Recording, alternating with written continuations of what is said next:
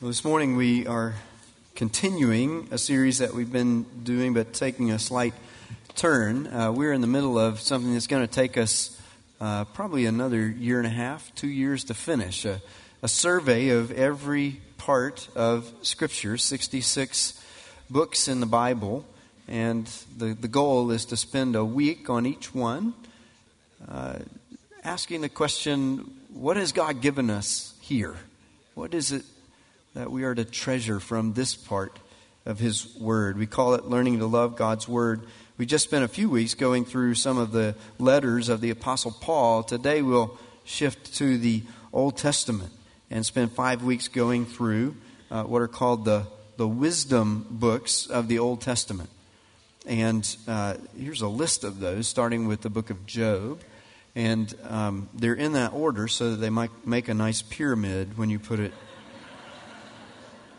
No, not really. It just turns out that way, right?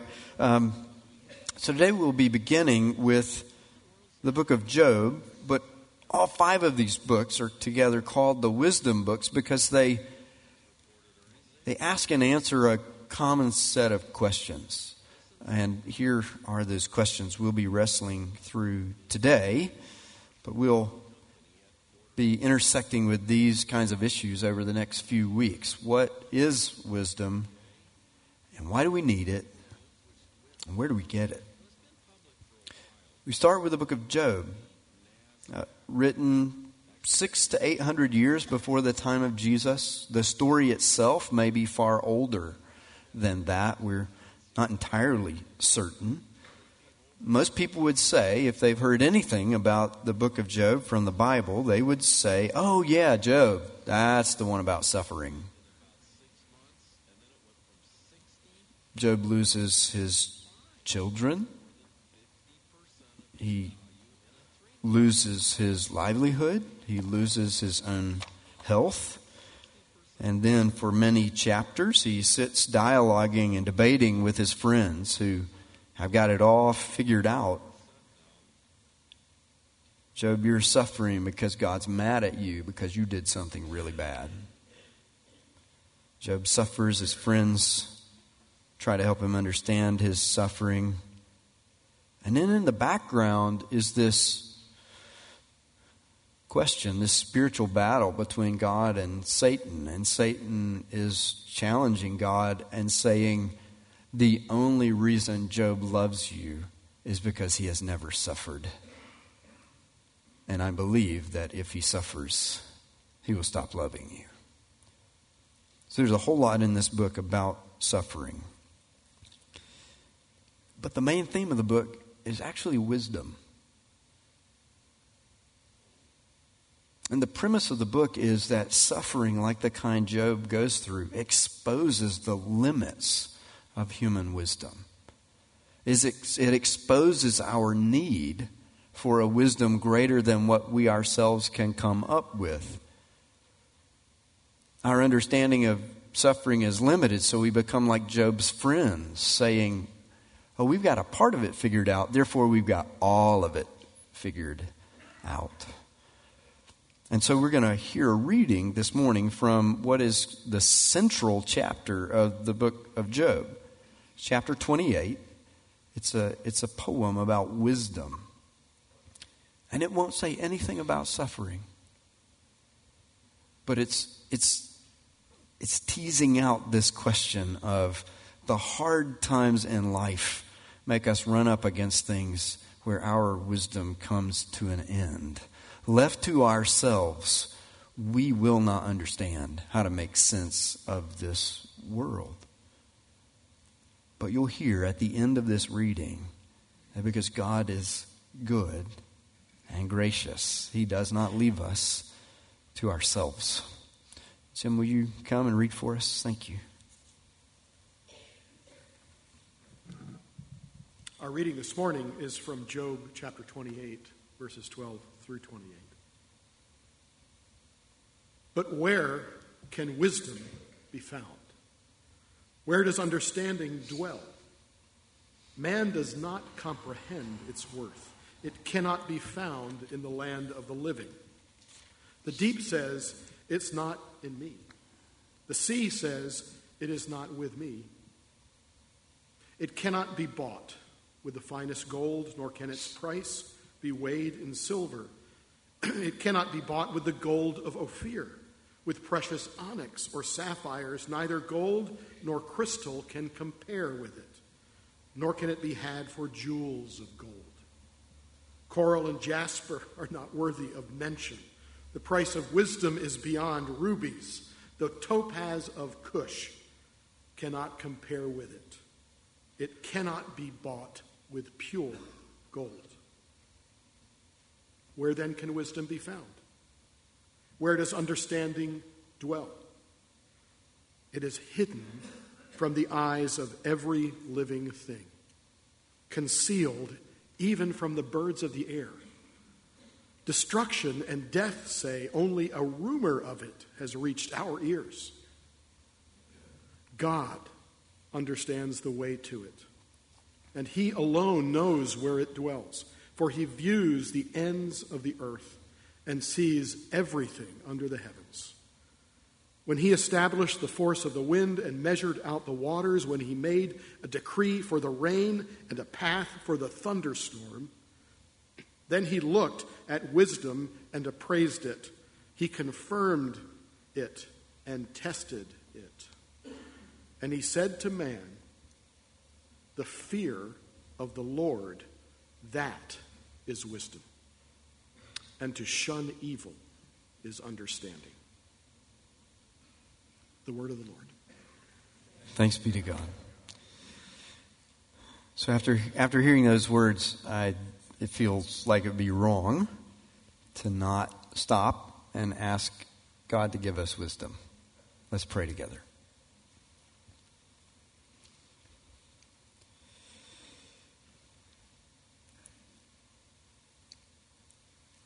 Father, without your help, we would not know where wisdom comes from. Without your help, we would hear your words and hope that they would make us more wise so that we could rely more on our wisdom. Give us new hearts that see it a totally different way. That the more we understand of true wisdom, the more we will depend and rely on wisdom that comes from outside of us, that comes from you. Jesus, the New Testament says that you have become for us wisdom, righteousness, redemption. Would you show us yourself today? Give us wisdom, we pray in your name. Amen. So we want to begin with that question we mentioned earlier. What is wisdom? Now we have to stop here, put on the brakes for a moment. Don't go quite so fast, because most of us probably would lean toward saying, well, I know wisdom is bigger than this, but wisdom is mostly being smart. Wisdom is mostly having a sharp intellect.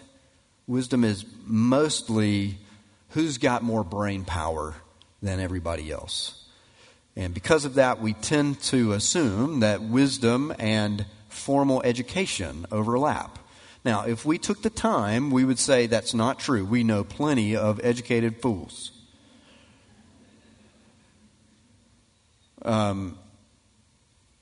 But there's still a sense of, if we don't stop to define wisdom, we will gravitate toward just identifying wisdom with being very intelligent.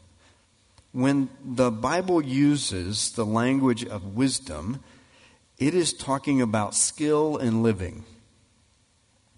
Wisdom is skill in living. Let's sharpen that up a bit. It's skill in living the kind of life that fits the world we live in. Wisdom is being skilled at what I will call living with the grain of the universe. So if you don't know how to read the grain of a piece of wood, you will get splinters, right? If you run your hand across the grain of this piece of wood, you're good. It'll feel rough. You'll know it's there. You'll know that you've come into contact with it. But it won't hurt you. And if you run your hand with the grain of the wood, we have this long railing on a set of stairs on our deck that looks about like this. It's been there a while. And going down the stairs, you're good because you're going with the grain of the wood. No problem. But going up the stairs, you're going against the grain of the wood. Ah, that hurts. Splinters. If you don't know how to read the grain of the wood, then when you come into contact with it in the wrong way, you will know it. It will hurt.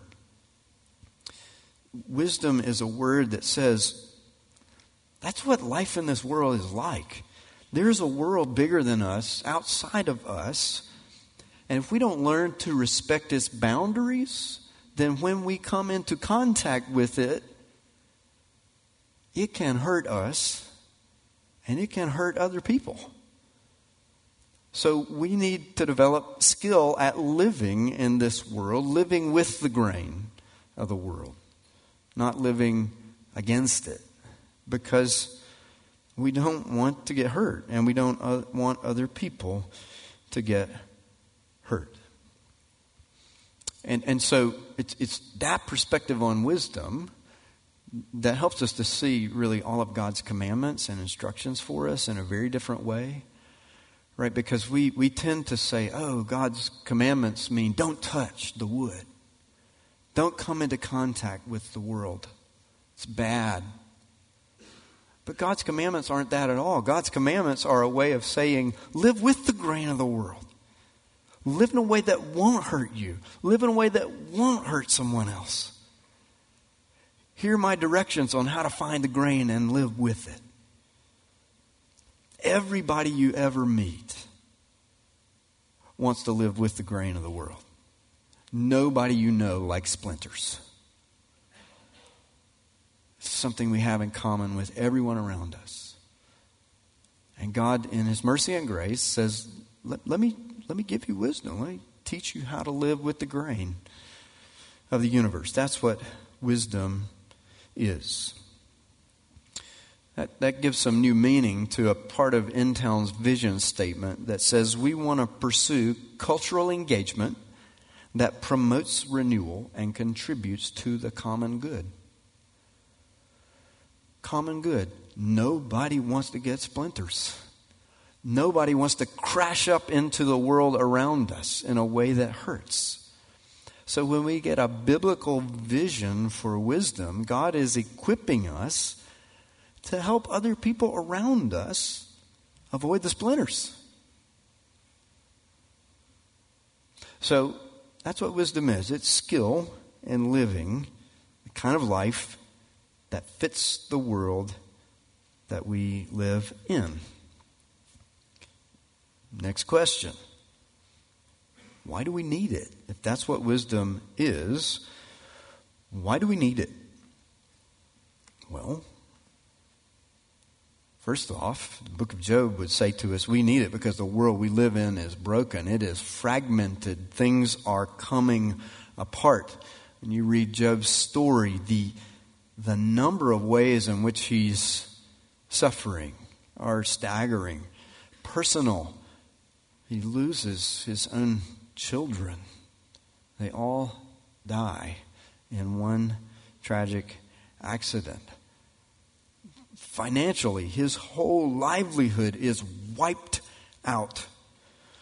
Physically, his own body is racked with pain from head to toe, the story tells us. He's suffering intellectually, trying to make sense of what's going on. Psychologically, spiritually, God, where are you? What's going on? I know I haven't done anything wrong, but my friends keep saying I have, and why don't you show up and show that I am right and that they're wrong? And then he's suffering socially too in his relationships. His relationships with these friends and even with his wife are strained by what's happening to him. No wonder we need wisdom to live in a world where everything can fall apart, and sometimes it all falls apart at the same time. We need wisdom because the world is broken and it's fragmented, and it takes a lot of skill to know how to live wisely in that kind of world. But the book of Job has another signal to send us here. It's not just that the world is broken, it's that the world where we live is full of all kinds of easy answers that will only hurt us further. And that's what Job's friends represent in the book. They've got it figured out. Job, your life is hard. Therefore, God is mad at you. Therefore, you did something very bad. So fess up. What was it? Tell us. What'd you do, Job? In chapter 31, he goes through a long list. He says, I didn't lust at a woman. I didn't try to seduce another man's wife. I didn't mistreat my employees. I didn't value riches more than I love God. I was a generous man to the poor. I didn't see the needs of others and ignore them. Come on, Job, fess up. What'd you do? We got it figured out. See, we found this one piece of the puzzle, this one part of truth. And that truth says that sometimes people suffer because they have done wicked things. Sometimes life is hard because you have done evil. And it's coming back on your head. We have got that piece of the truth, Job. Therefore, we have the whole truth.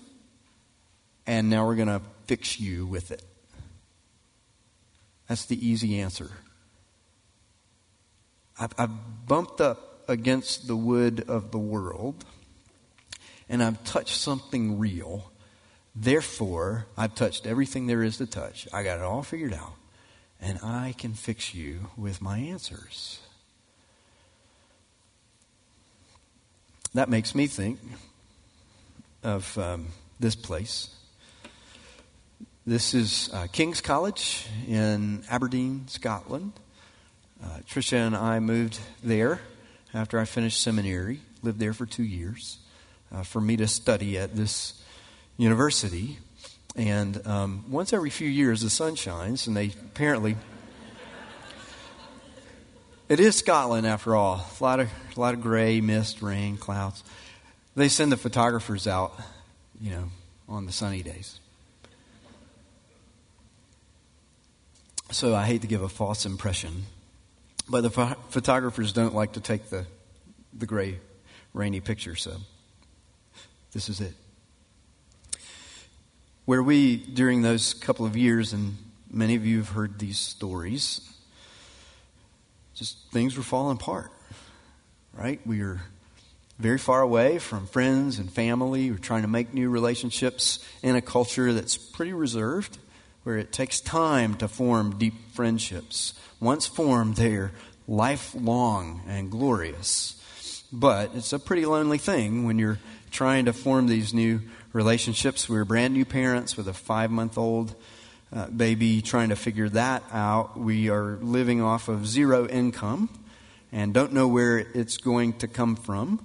Therefore, we have to live in public housing in the very worst neighborhood in all the city. If we ever got into a taxi and told the cab driver where we were going, his eyes would get really big.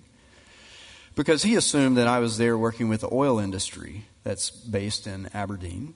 And most Americans in the city are working for the oil industry. So there were lots of misconceptions about who we were. We were put in a box because of our nationality and got to experience a little bit of what that's like. For people to make all kinds of wrong assumptions about you just because of where you're from. Trying to figure out all these things, dealing with depression. Tricia is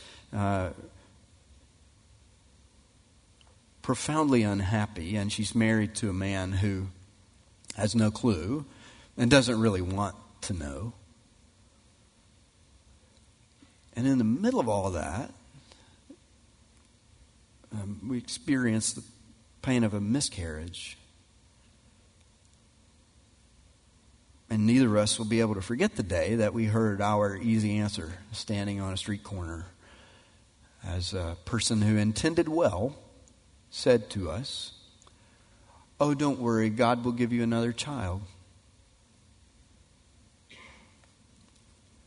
Factually, true. Gave us 3 more children. He did not give us that child again. There's wisdom in the book of Job. When you read the end of the book, it says that God caused him to prosper again.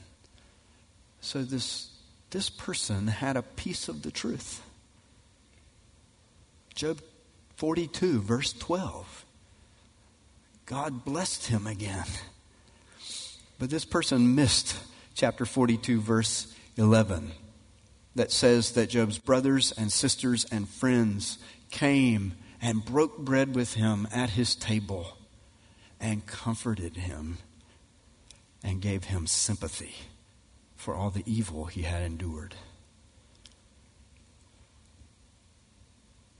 The story has hope at the end, but first it goes through pain. Easy answers tend to remember only one half of that. Oh, it's all going to be good. Oh, it's all miserable and there's no goodness. Easy answers forget the whole story. Now, remembering that whole story should come second nature to people who know Jesus. The story of Jesus does end in glory and joy and goodness. There are real answers. There is real hope. There is real truth in this universe that leads to a much better place than where we find ourselves in the midst of all of our suffering and sorrow. But the answers we have are not easy answers. Because before Jesus' story went there, it went through the agony of crucifixion. And the shame and the sorrow and the loss. So yes, we have answers, but they are not easy. Knowing Jesus tells us that much, doesn't it? It tells us we need both parts of Job chapter 42. That we sit and we grieve and we know and we listen and we learn. And we share the pain, and then we share together the goodness that follows. Wow. We need wisdom because we don't want to be hurt by easy answers. And we don't want to hurt other people by giving them easy answers either. So, wisdom is a kind of skill at living in this world that won't create more splinters and more pain. We need it so that we won't be hurt and we won't hurt others living in this world. So how do we get it? How do we get this wisdom? Well, let's listen to an ancient Middle Easterner whose culture is different from our own, but who lives in the very same world that we do. And listen to the answer given here. We won't get wisdom by looking for it real hard. We can't find it using our ingenuity. Job chapter 28, we didn't read the whole chapter, but verses 1 through 14 are this long poem about mining technology and all the ways that ancient people had discovered to find riches beneath the surface of the earth. And it's all building up to the point of saying, use all your ingenuity, all your cleverness, all your technology, and you will not find the answer to how to live skillfully in this world. You can't find it and you can't buy it. So chapter 28 takes a turn. And after verse 14 says we can't find it, verse 15 says it cannot be bought with gold, with silver, with gold, with onyx, with gold or crystal, with jewels of gold, coral, and jasper, and everything. It's like, put it all together. You can't. Your resources won't find you wisdom. Your ingenuity won't find you wisdom. It's got to come from somewhere else. Where does it come from?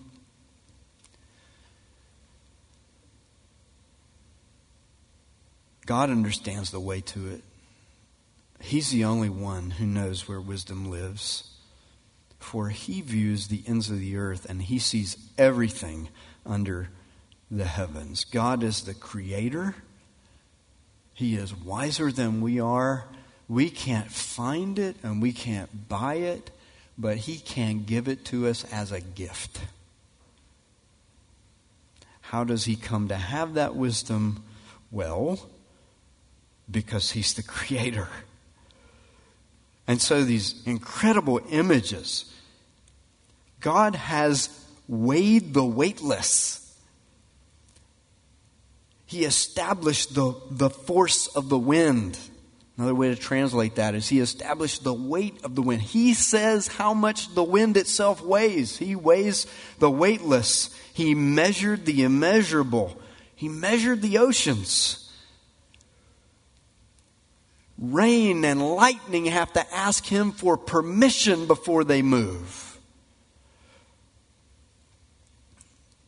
Now that can sound like an easy answer, right? Oh, God's the creator, and he said to man, the fear of the Lord is wisdom, to shun evil is understanding. Sounds a bit like an easy answer. I don't understand the world, so I'm going to make up a myth about a creator. Let's not insult the intelligence of the person who wrote this ancient poem.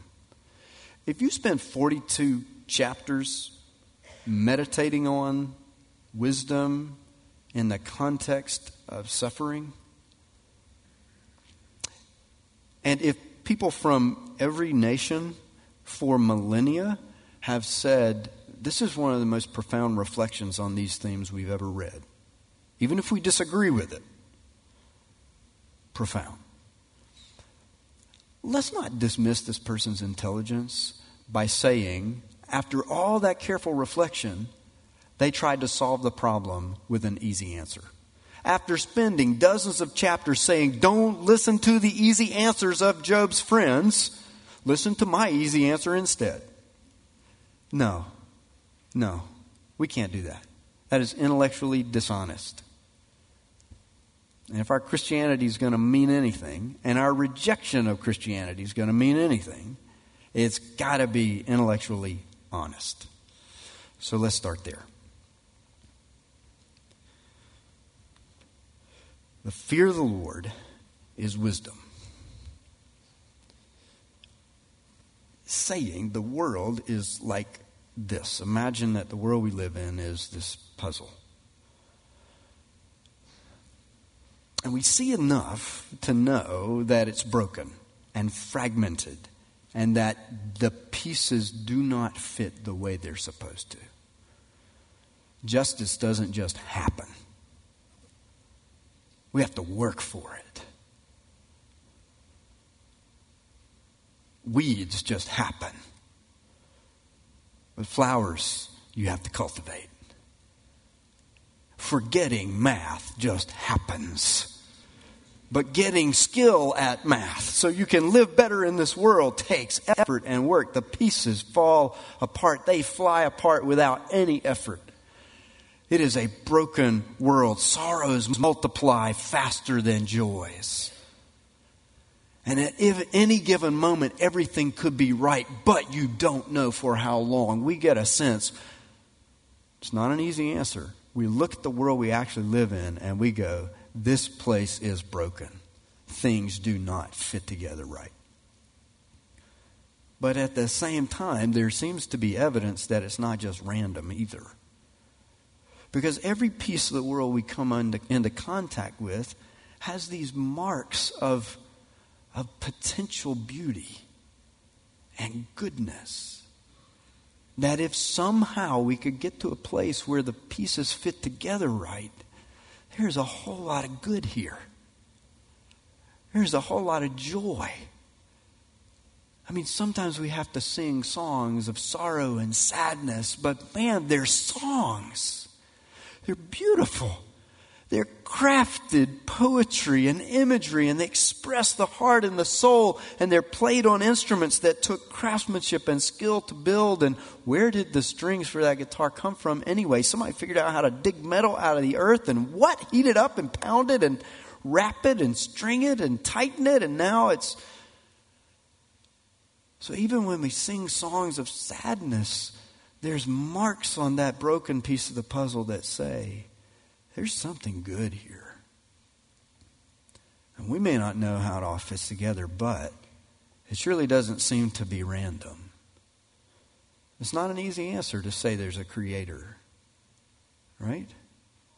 We're saying we are looking at the evidence of the world we live in, and in this world there is brokenness, and in this world there is goodness.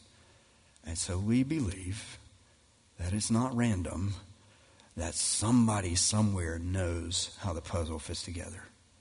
That somebody started with a coherent image and design. And if that somebody offers to tell me how to live skillfully in this fragmented world, I will listen. That's what the Bible means when it says fear of the Lord. I'm going to listen to the Creator tell me. He's the one who wove the grain into the wood of the world.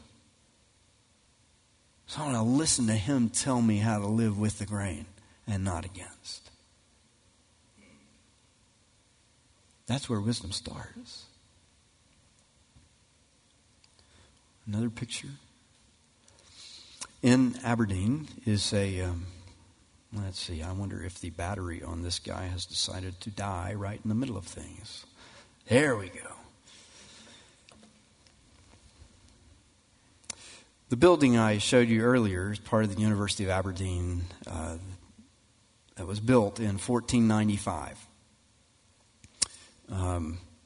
And this gate is a few yards up the street, part of the new part of the college, which was built in 1912, right?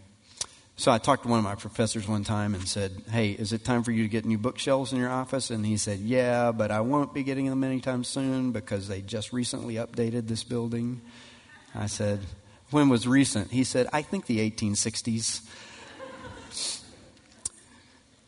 Well, I guess if the building's built in 1495, that's pretty recent. So in the newer part of campus, there's this gate, and it has the university motto inscribed on it. It's difficult to read here because it's small and it's Latin. Initium sapientiae timor Domini. The beginning of wisdom is the fear of the Lord. We live in a world that's going to ask us many times to choose. Either you can live in this world skillfully, study the pieces of the puzzle, work with us, figure out how they fit together.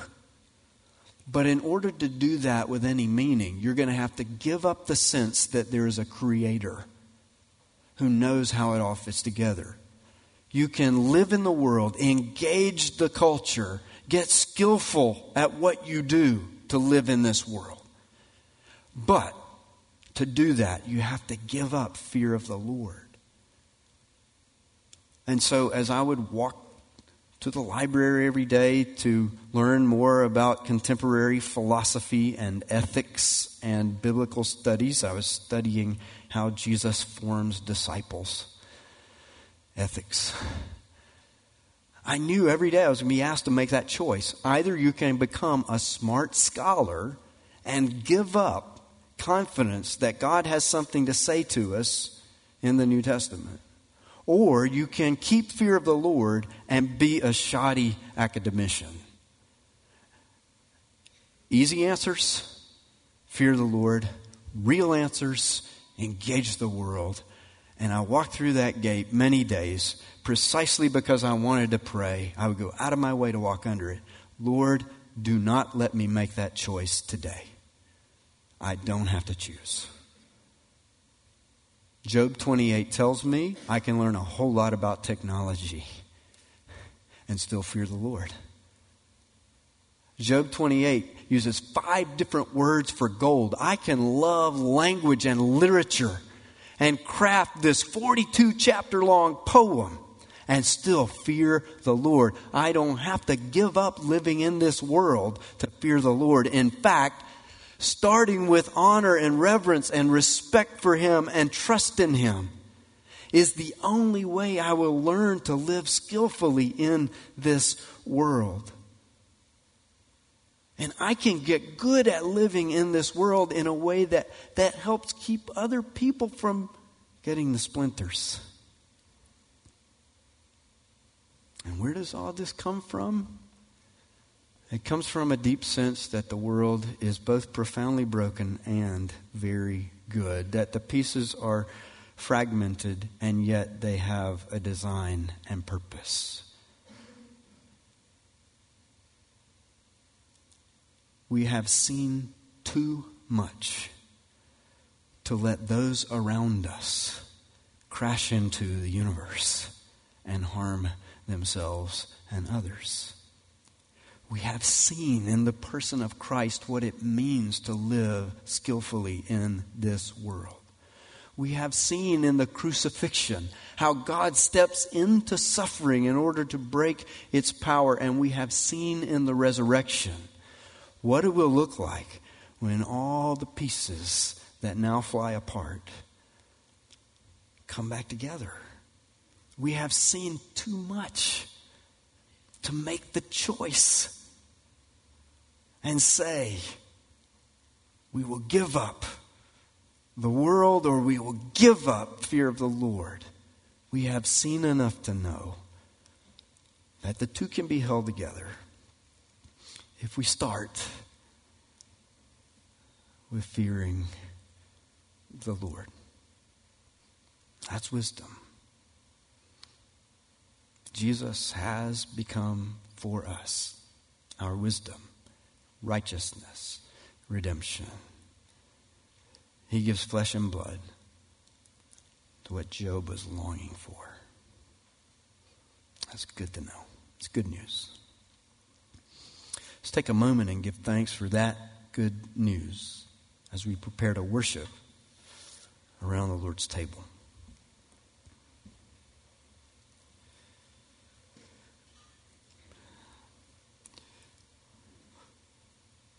Lord Jesus, it doesn't surprise us that our Bible has stories about suffering in it. Because at the heart of all we believe is you laying down your life for us. Job's friends had it wrong. Not every person who suffers because God is mad at them for doing something bad. You suffered dearly, Jesus. And God was mad at you because we did something bad. Thank you for doing that to put the pieces back together again. Change us today as we do what you called us to do. Eat and drink in remembrance of you. Amen.